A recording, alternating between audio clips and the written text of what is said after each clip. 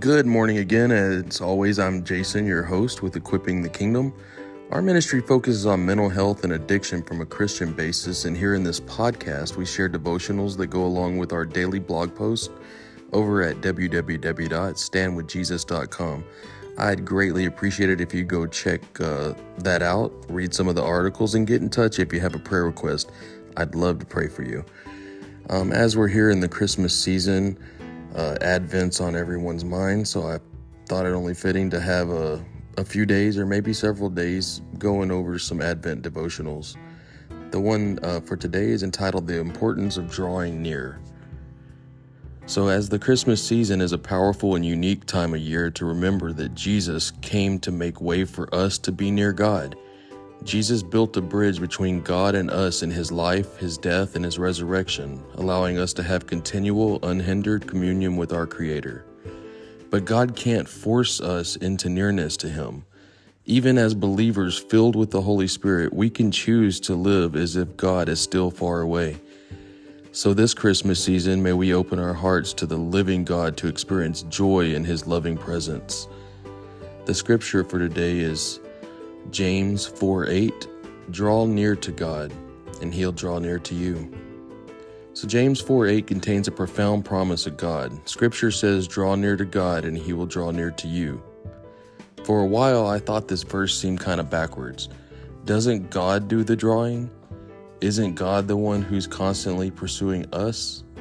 So after diving deeper into the meaning of James 4:8, I discovered an important truth foundational to living in communion with God. The door of God's heart is always open to us. His love is always for us. His presence is always available. The Father turned away from Jesus as our sins rested squarely on his shoulders, ensuring he would never have to turn away from us.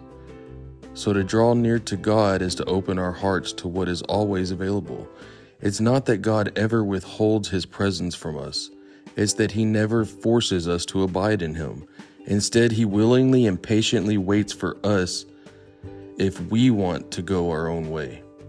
And when we turn our hearts back to him, he's there to reveal his loving nearness and unwavering devotion.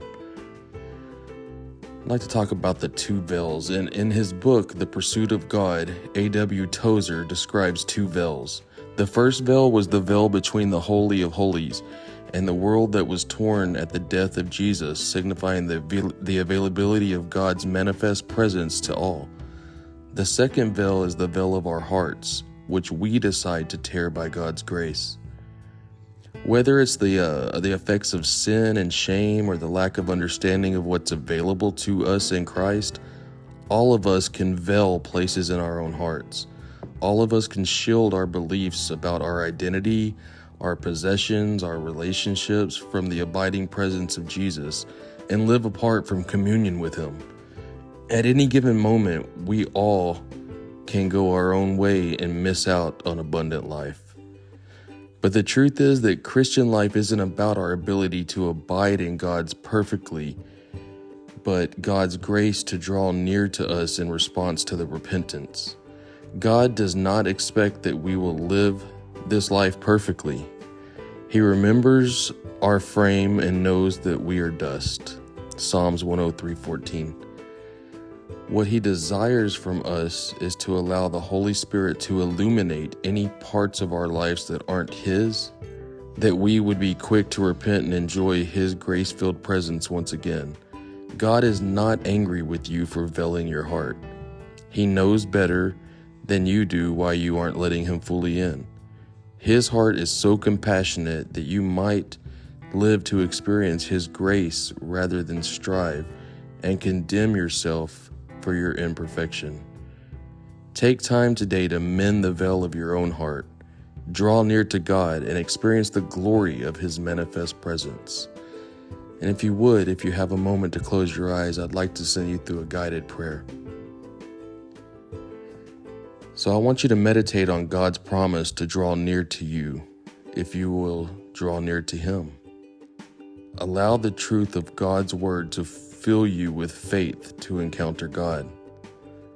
What parts of your heart seem veiled today? What's veiled right now? Where are you going your own way? Where are you not experiencing abundant life in God, synonymous with communion with Him?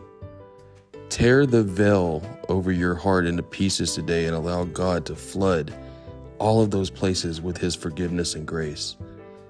Take time to allow Him to fill you with the revelation of His love. And may Hebrews 10:19-22 provide joy and hope to your heart as you seek to draw near to your Heavenly Father. And as we end this podcast today, I would encourage you to go over and read the full chapter of Hebrews 10. And until next time, this is Jason with Equipping the Kingdom.